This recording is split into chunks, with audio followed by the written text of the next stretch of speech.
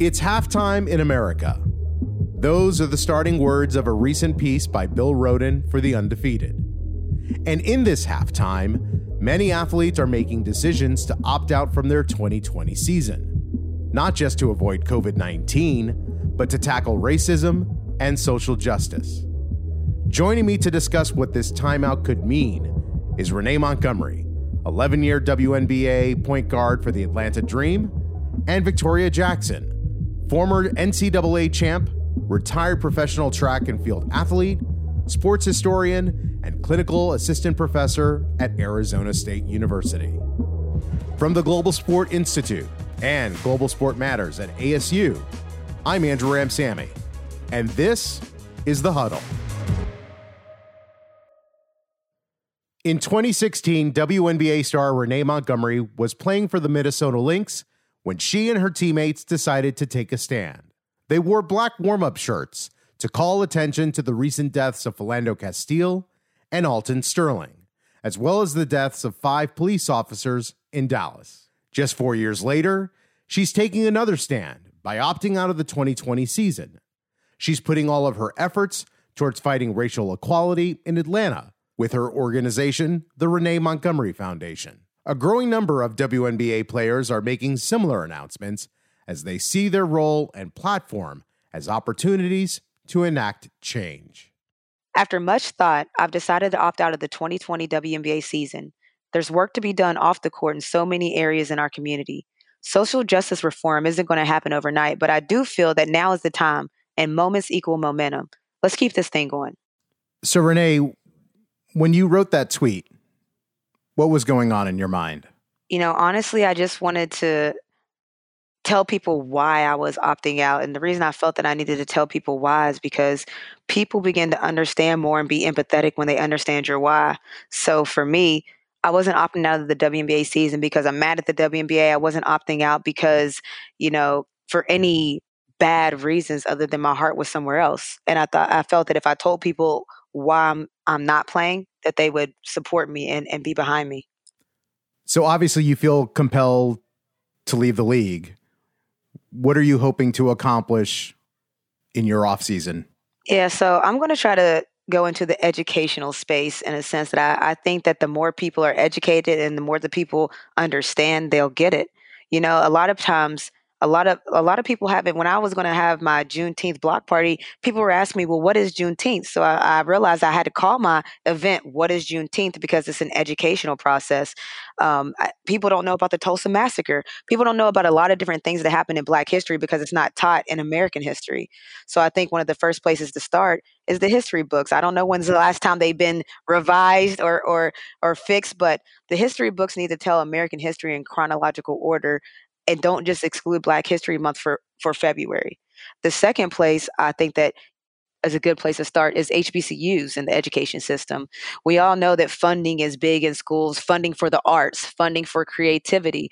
And that's somewhere I want to go in terms of HBCUs creating different avenues for students to have those platforms, to have a STEM programs. As you know, it's not heavily in HBCUs. So to develop those type of systems. As Lou Williams and others have said, they believe that a return to sports right now would be a distraction from the cause. Do you agree? I understand their point. Right now, all eyes are on. We wouldn't even have had this moment if there were other things going on. The reason that George Floyd's murder and this movement has had so much life and gotten so much fuel is because we have nothing else to look at. We are forced to look at what just happened and sit in it and think about it. And it created a lot of emotions in a lot of athletes, everyone, but athletes in turn. Now, they're saying that it's going to cause a distraction. The answer to that is yes. We are going to be watching sports. We're going to be talking about sports. But the good news is the people that are going to be playing the sports are going to be doing things that are going to create more change, to bring more awareness. So yes, people are going to watch sports. So some of the conversation is going to go towards the sports things. But these athletes that are going into these different bubbles, they're prepared to use that platform. And speaking of, you wrote an article for the Players Tribune in which you write that your mom also lived during the Detroit riots in the summer of '67, and her saying to you, if you can't make your voice heard, you're going to make it felt. To be seeing the protests right now that are going on and what your mom went through 50 years ago, what do you want people to feel from you? I want people to feel that I'm the same as them. I want them to feel that I'm connected with them. I want them to feel that although I played in the WNBA and people look at it that I have a certain level of privilege, I want them to feel that I'm going to give that up right now because I want us all to be on the same page. I want to build this community here in Atlanta and also nationwide. So I want people to feel that I hear them. The little brown boys, little brown girls, I hear them, I feel them, and that we're going to try to do something about it. So in 2016, while you were on the Lynx, you and other players wore black warm-up shirts that said, "Change starts with us, justice and accountability." Can you go back to that moment? You know, what was going on in your mind and what was going on in the minds of your teammates? Yeah, so in 2016, we were just as outraged as people are now. We felt that it needs some attention, something needs to be done, this is not okay. So we thought a good way to do was to use our platform. Again, what these athletes are going to do in the bubble, but we wore these shirts and we were so conscious of the fact that we didn't want people to misconstrue what we were trying to say. We put a police shield on our shirts as well. So yes, we had the Black Lives Matter, but we also had a police shield on our shirt to let people understand and know that this is not a us versus the cops thing. Well, it didn't go well at all, as you may know. The Minnesota Police Department ended up walking out on us. They said they will not be security for our games anymore. A lot of the fans were hurt, confused because they thought that we were taking a stand against America. That they said, you know, we have family in the military, girls. We just can't support you guys going against America. We were never going against America, though. That's the thing. We were trying to make sure that people understood that Black lives need to matter in America. But because racism is so ingrained in American history, people thought we were protesting America. And that was never the case. So it's now 4 years later, and you know, after the murders of Philando Castile and Alton Sterling, do you see that we're in a different moment? Do you see that there is a different response? And is this moment different? Definitely. I mean, you see businesses, we saw almost every sports league, organizations saying Black Lives Matter, just saying the term, acknowledging that there's a problem. When we did it 4 years ago, when we said Black Lives Matter, people were outraged because they couldn't understand what we were doing. So fast forward now to where that's a common phrase. There's not many people that haven't heard that phrase. There's not many people that now don't understand what that phrase actually means. So that's progress in the 4 years. And then if you look out at the protests, it's not just Black people fighting for Black Lives Mattering. It's different cultures. There was protests done in every single state in the United States and then worldwide. So this isn't just a Black problem anymore. This is a universal problem.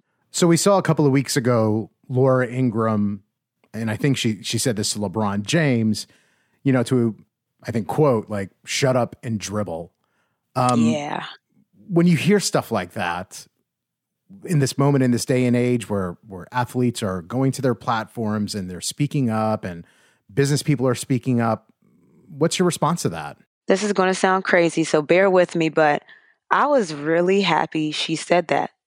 I was happy she said it to LeBron because she said what a lot of people think.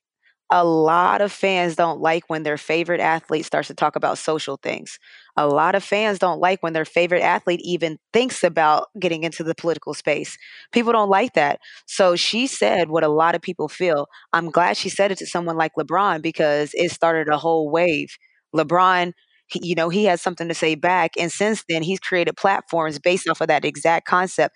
More than an athlete, we know with Uninterrupted.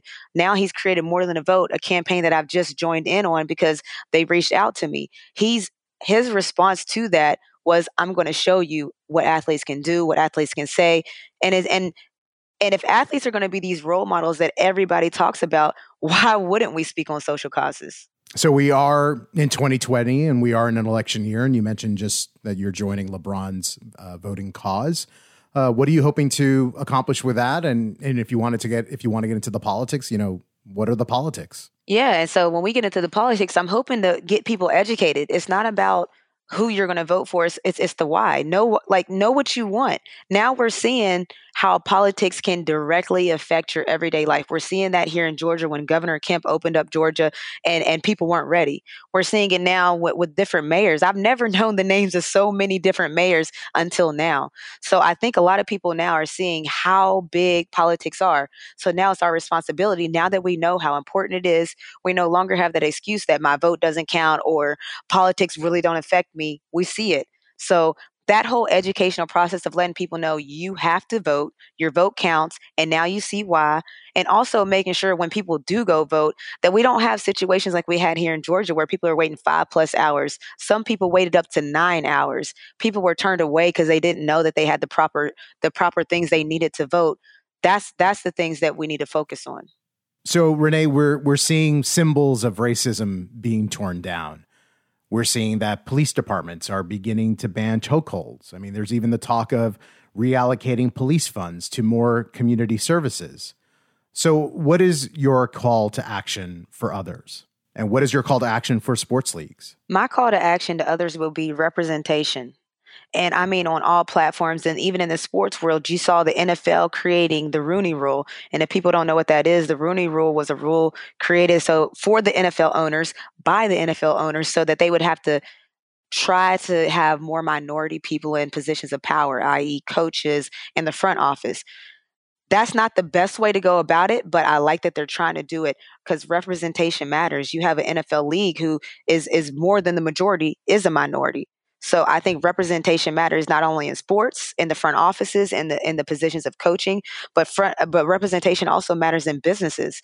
You can't have a business that you're in a community and the representation of your management looks nothing like the community or looks nothing like the people that buy your product, support your company.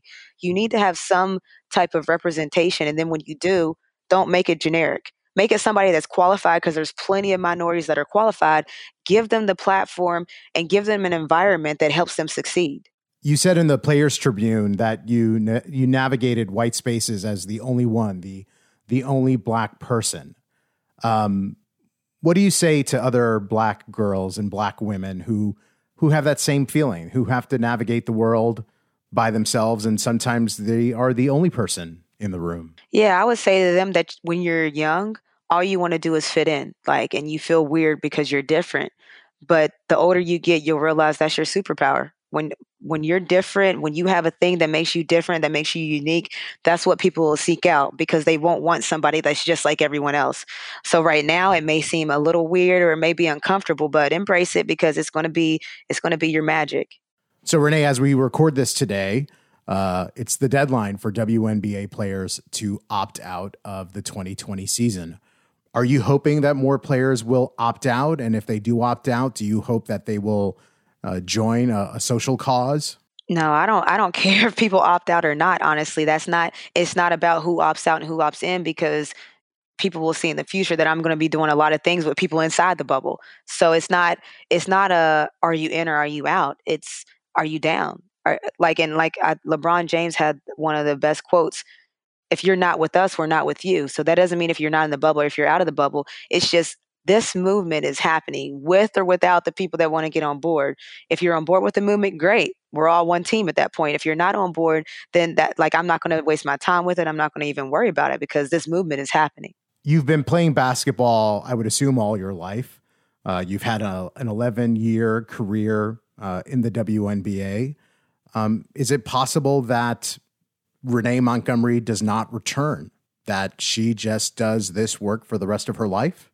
Yeah, I don't see that. I mean, right now I'm thinking that's why I made sure to stay out of this season. I was actually with the Dream for 3 years and the WNBA for 11 years, but I don't see that right now. That's why I had to opt out early. For instance, today's the deadline. As you mentioned, I opted out almost a week ago because I already knew what I wanted to do. I already knew about where I was going. And the question that everyone was asking was, are you excited for this WNBA season? And that was an uncomfortable question for me because I wasn't thinking about it. So to answer your question, I wasn't even thinking about this season. So I'm definitely not thinking about next season and the season after that. I really want all the attention and focus just to be on the moment that we have right now. Renee Montgomery, thank you so much for being on The Huddle. Thank you for having me. That was Renee Montgomery, 11-year WNBA veteran point guard who is opting out of her 2020 season to take on social justice full-time. To learn more about Renee's foundation, we put a link in our episode notes. Victoria Jackson is a former NCAA champ, retired professional track and field athlete, sports historian, and clinical assistant professor at Arizona State University. She writes and speaks about the intersection of sport and society, exploring how the games we play and watch tell us much about the communities in which we live. In a recent op-ed for the Boston Globe, Victoria argues that colleges should cancel their upcoming football season to concentrate on fixing the broken sports model that takes advantage of Black men and much of their talents. Victoria, thanks for joining. Thanks for having me. You just wrote for an op-ed in the Boston Globe where you point out that there is a myth that college sports, and namely football, represents the American dream, but that, quote, the reality is that college sports are a part of the American tragedy being protested in our streets, end quote. What do you mean by that?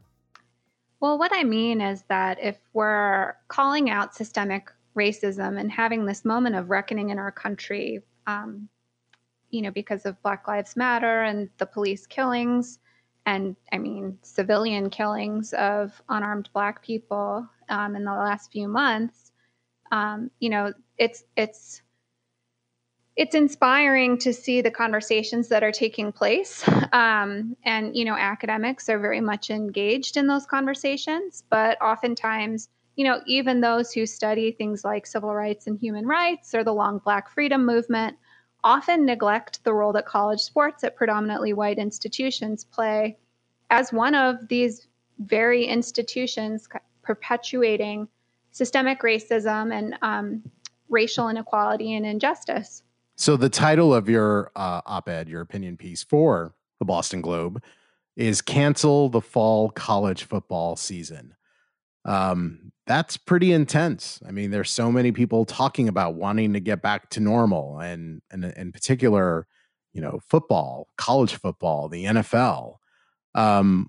Why such a strong opinion? A couple of reasons. First, I fear that the rush back to have a fall football season, first of all, will put vulnerable athletes in harm's way who don't have, they're not unionized because they are, quote, student athletes. And I'm putting that in quotes because it's a term so that schools do not classify athletes as employees. And so national labor relations boards don't see athletes as employees. So they don't have a voice in this process of determining, what the fall season will look like if it happens at all. So there's that. But also, we had this growing athletes' rights movement and growing antitrust challenge to the system of big-time college sports that was kind of reaching a breaking point. And I fear that, a rush back will eliminate an opportunity for those movements to actually, result in change. And also, since these are institutions of higher education, I mentioned earlier, I'm calling out academics. I'm also calling out university leaders and really want to take this moment, use the pandemic as cover to take a year off and think, soberly, carefully, long and hard about if universities want to continue to field college football teams as part of the academic experience on their campuses, if they're still going to be a student activity. So for those reasons, I think, there's a plethora of reasons we need to take advantage of this moment. Otherwise, a rush back will just mean business as usual. You cite in your article an example of a disparity with Louisiana State University, who are the reigning national champions, stating that Black men make up 4.6% of the undergraduate population, yet 77.6% of football and basketball teams are Black, and that only a third of these Black athletes are graduating. Is this common on a lot of campuses across the nation where you have these disparities and then the rate of graduation is not that high? Yes. LSU is a bit more extreme than what we see across the Power Five schools. And these numbers come from Dr. Sean Harper, who's at the University of Southern California and directs the Race and Equity Center there. Across the board, we see Black men underrepresented compared to their representation in the broader state population. So if we're thinking about state universities, right, you try to have demographics that are reflective of the population of the state. So that's not happening. But then in comparison to that, a dramatic overrepresentation of Black men on football and basketball rosters. And so, 4.6 of the undergraduate population at LSU, Black men make up 16% of the state population. And then, across the board, it's between 50 and 70% of rosters are made up by Black men. But then they're also across the board graduating at lower percentages than other athletes. So they're white non-revenue athlete peers or majority white non-revenue athlete peers. And then a large graduation gap in comparison to the overall student body. Would we be having this conversation right now if we didn't have this kind of, awakening in America after the death of George Floyd and sadly many others that have come as well too? Did it take that incident and that moment for us to now be having this conversation? In the space of college sports, I would say no. The one thing that's different in this moment is that Black athletes who play college sports, so Black students who are in the intercollegiate athletic system, are organizing, they're speaking out, and they're calling out racism at their universities and also in some cases within intercollegiate athletics as well. So Chrissy Carr, Kansas State basketball player, organized Black athletes at Kansas State. Anna Cockrell, a track and field athlete at the University of Southern California, organized Black athletes on her campus. And Amira Rose Davis just interviewed both of them on the Burn It All Down podcast and really gave them space to explain what they were thinking and how they organized and how they shared a message across their campuses and within their college athletics communities. So that's what's different. But this has been a long growing problem, both the problem of big time college sports taking place within higher education and also the exploitation of Black athletes within the system, particularly at predominantly white institutions. So, we've seen a dramatic increase in the money generated across the Power Five and within NCAA sports in less than the last 20 years. So in less than the last 2 decades, the amount of money has grown from $4 billion a year to $14 billion a year. But the amount that athletes get in compensation has remained artificially capped at scholarships. So the money being spent has grown dramatically. It's why we see coaches' salaries escalating. It's why we see facilities arms race and all these kind of absurd things in some places being built, like lazy rivers or airplane sleep pods in locker rooms. It's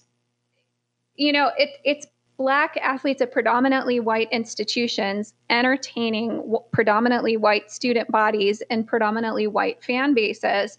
And so this goes back to Dr. Harry Edwards, who was the most vocal national leader calling this what it was, a plantation in the 1960s.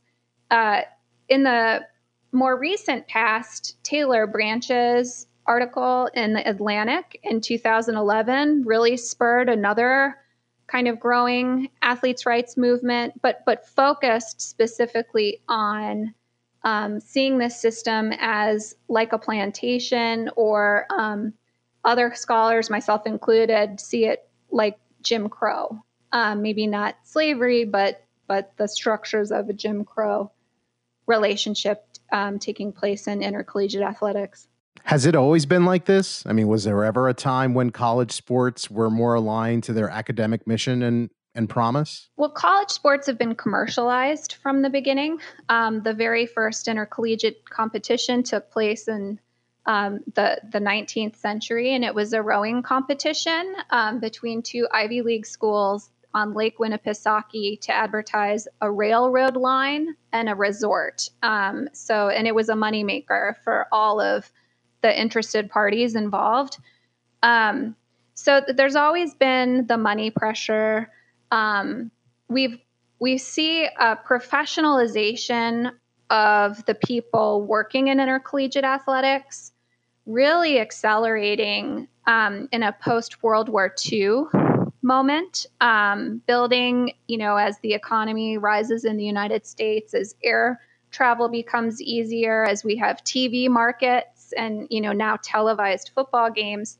So the money and the tensions within the structure begin to increase in the 50s and the 60s. And this also happens to be the moment when we see the number of Black athletes playing at predominantly white institutions increasing.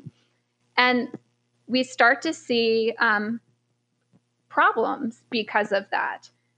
You have a space that's all white and all male that's becoming increasingly Black with the athletes playing the revenue-generating sports by the 1970s. And it's also in this moment that the Department of Education and Congress tell schools they have to also provide sporting opportunities for women.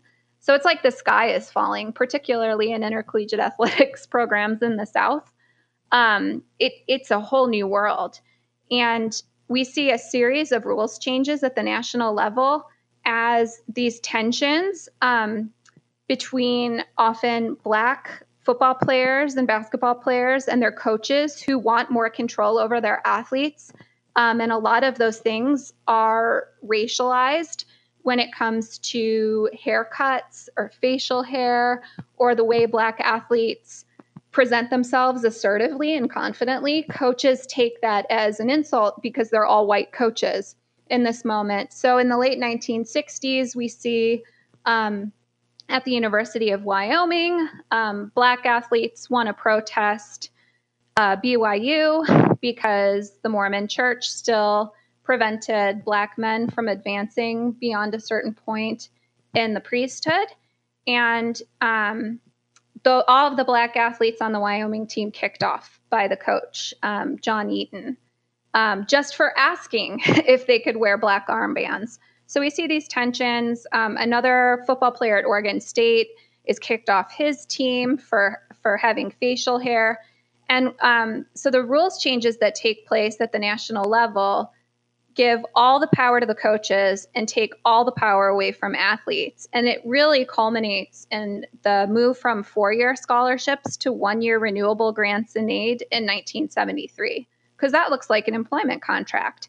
And if you don't please your coach can take your scholarship away. So not only are you no longer on the team, you also don't have a way to pay for college. And a lot of athletes simply drop out because they don't have a means to pay for college on their own. So the racial tensions taking place within white intercollegiate athletics departments absolutely are connected to these rule changes, placing more power with coaches and administrators. Are there any universities that would get a good grade when it comes to solving this problem? Thanks to the athletes.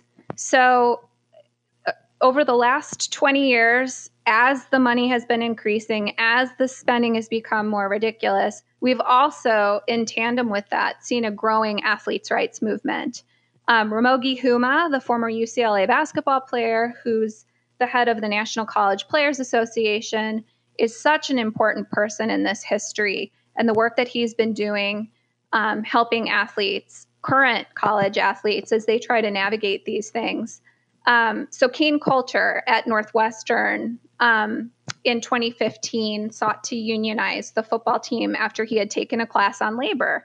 This is so great. He's doing exactly what we tell college students they should be doing with what they learn in the classroom. Take what you learn in the classroom and apply it to problem solving in real life. And so he has a platform with, these bullet points on his platform. And although, Northwestern was unable to unionize eventually because the National Labor Relations Board said they couldn't even vote to begin the process, every point Cain Coulter advocated for was later adopted by the Power Five conferences.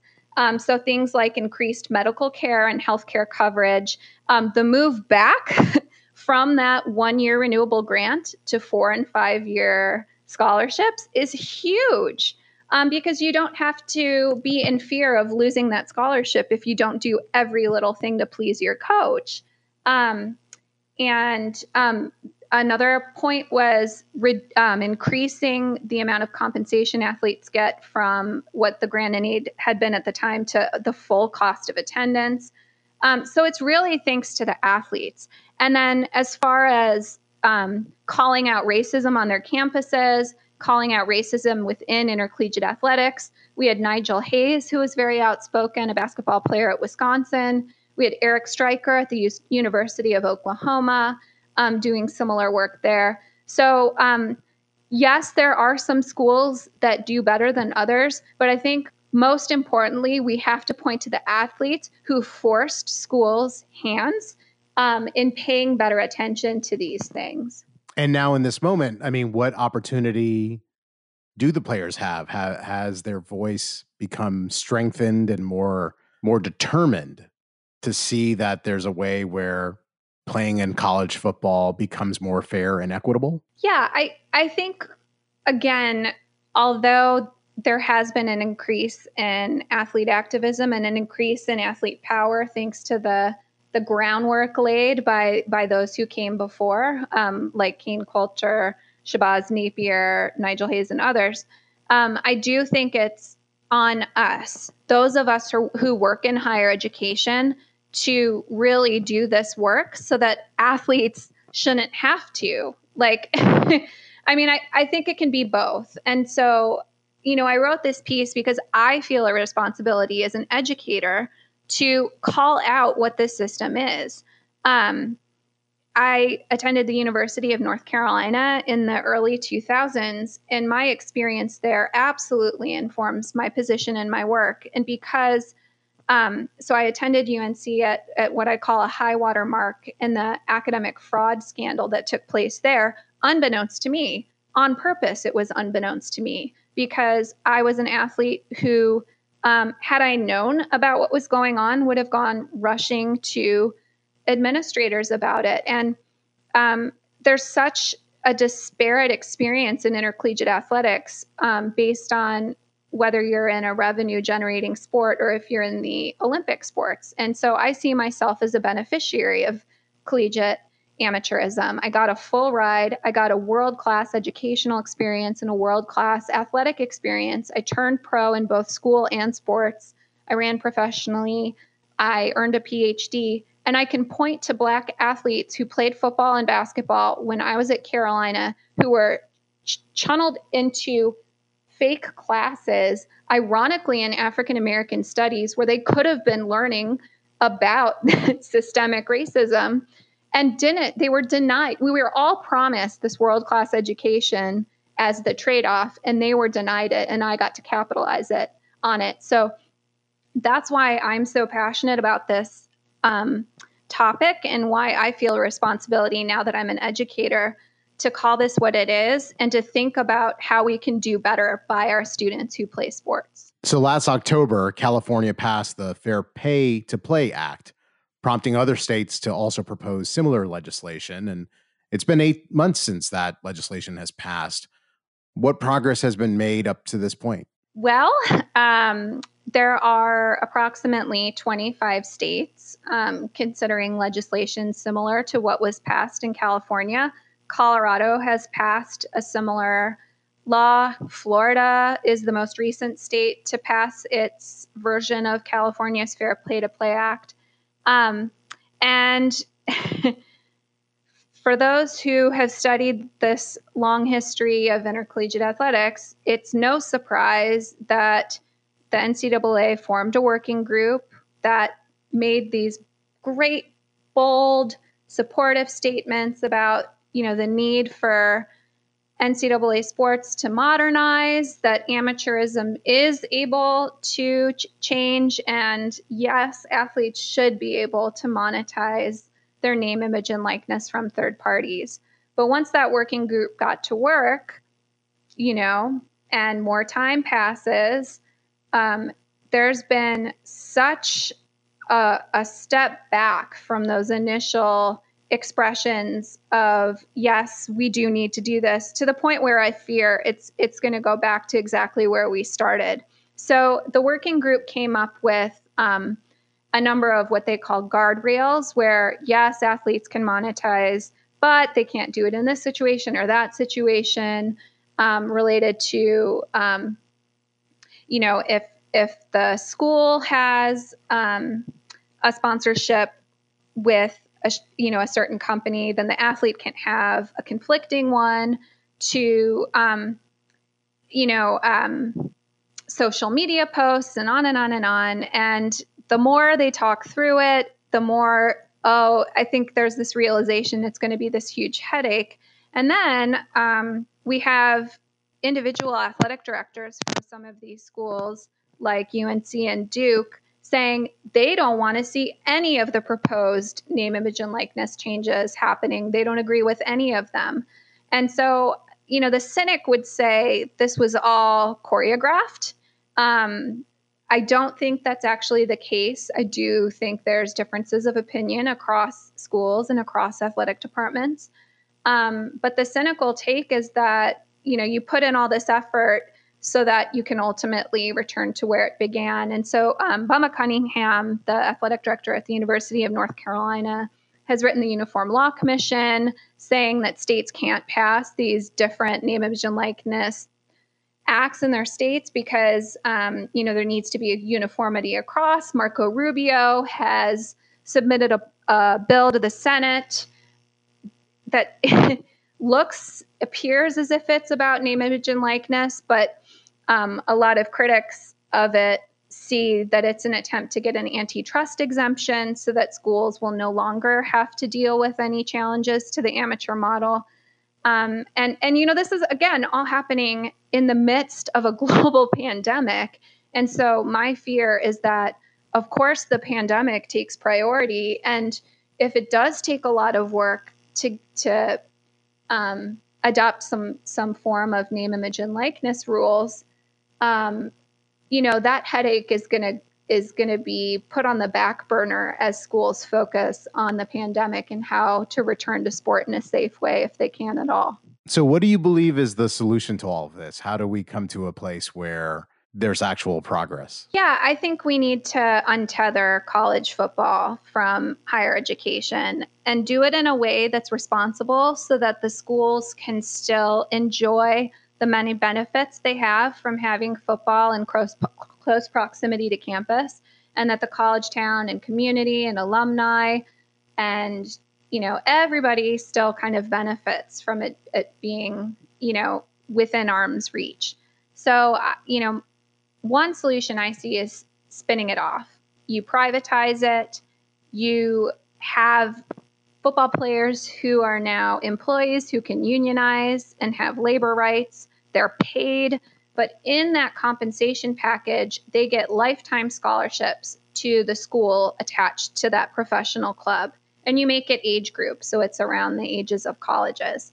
And because it's a lifetime scholarship, we don't have to go through the sham of, trying to act that playing professional football isn't a full-time job and exhausting. That, students, if they choose the student route of this, could take classes in the off season. They could wait until their career is done. If this doesn't end up being their pathway to the NFL, they can go to school and maybe pursue a job in the sports industry or not. It's up to them. This way the athletes are finally getting what they deserve, both payment, labor rights, and then finally the educational piece will actually be educational. So we're starting to see some teams, already testing positive for the coronavirus. Morehouse announced that it is canceling all, sporting events for the fall. Players are demanding, answers. They're demanding change. Is there a potential that just players ultimately say, hey, without us, there's no football, there's no sports, that this thing just shuts down altogether? Yes, I think that those conversations are taking place on multiple campuses right now. And we've seen a boycott recently in college football at the University of Missouri, and it was related to racism not being addressed within the campus community. And the president of the Missouri system resigned once the football team got involved and threatened to boycott a game that would have guaranteed the school $1 million. It was going to be played in Kansas City against BYU. So we've seen the boycott having results, being successful and getting results really quickly because of the money involved. And this is both about racism and athlete health, which of course is also bound up in racism because of the makeup of these teams. But, if the schools don't do it, the athletes will. And again, because I'm an educator, I feel like we should be stepping in and doing the responsible thing and taking this on without having to be forced to take it on. But more power to the athletes who are calling out what's going on in their communities and also across campuses as well. Victoria Jackson, thank you so much for being on the show. Thank you, Andrew. Thanks for having me. That was Victoria Jackson, clinical assistant professor at Arizona State University. We put a link to her Boston Globe op-ed in our show notes. That'll do it for this episode of The Huddle. The Huddle is a production of the Global Sport Institute and Global Sport Matters at ASU. The producer for this episode was Kendall Jones. If you have a question or comment for us, send us a tweet. We are Global Sport MTRS. That's Global Sport MTRS. I'm Andrew Ramsamy. Until next time, be well.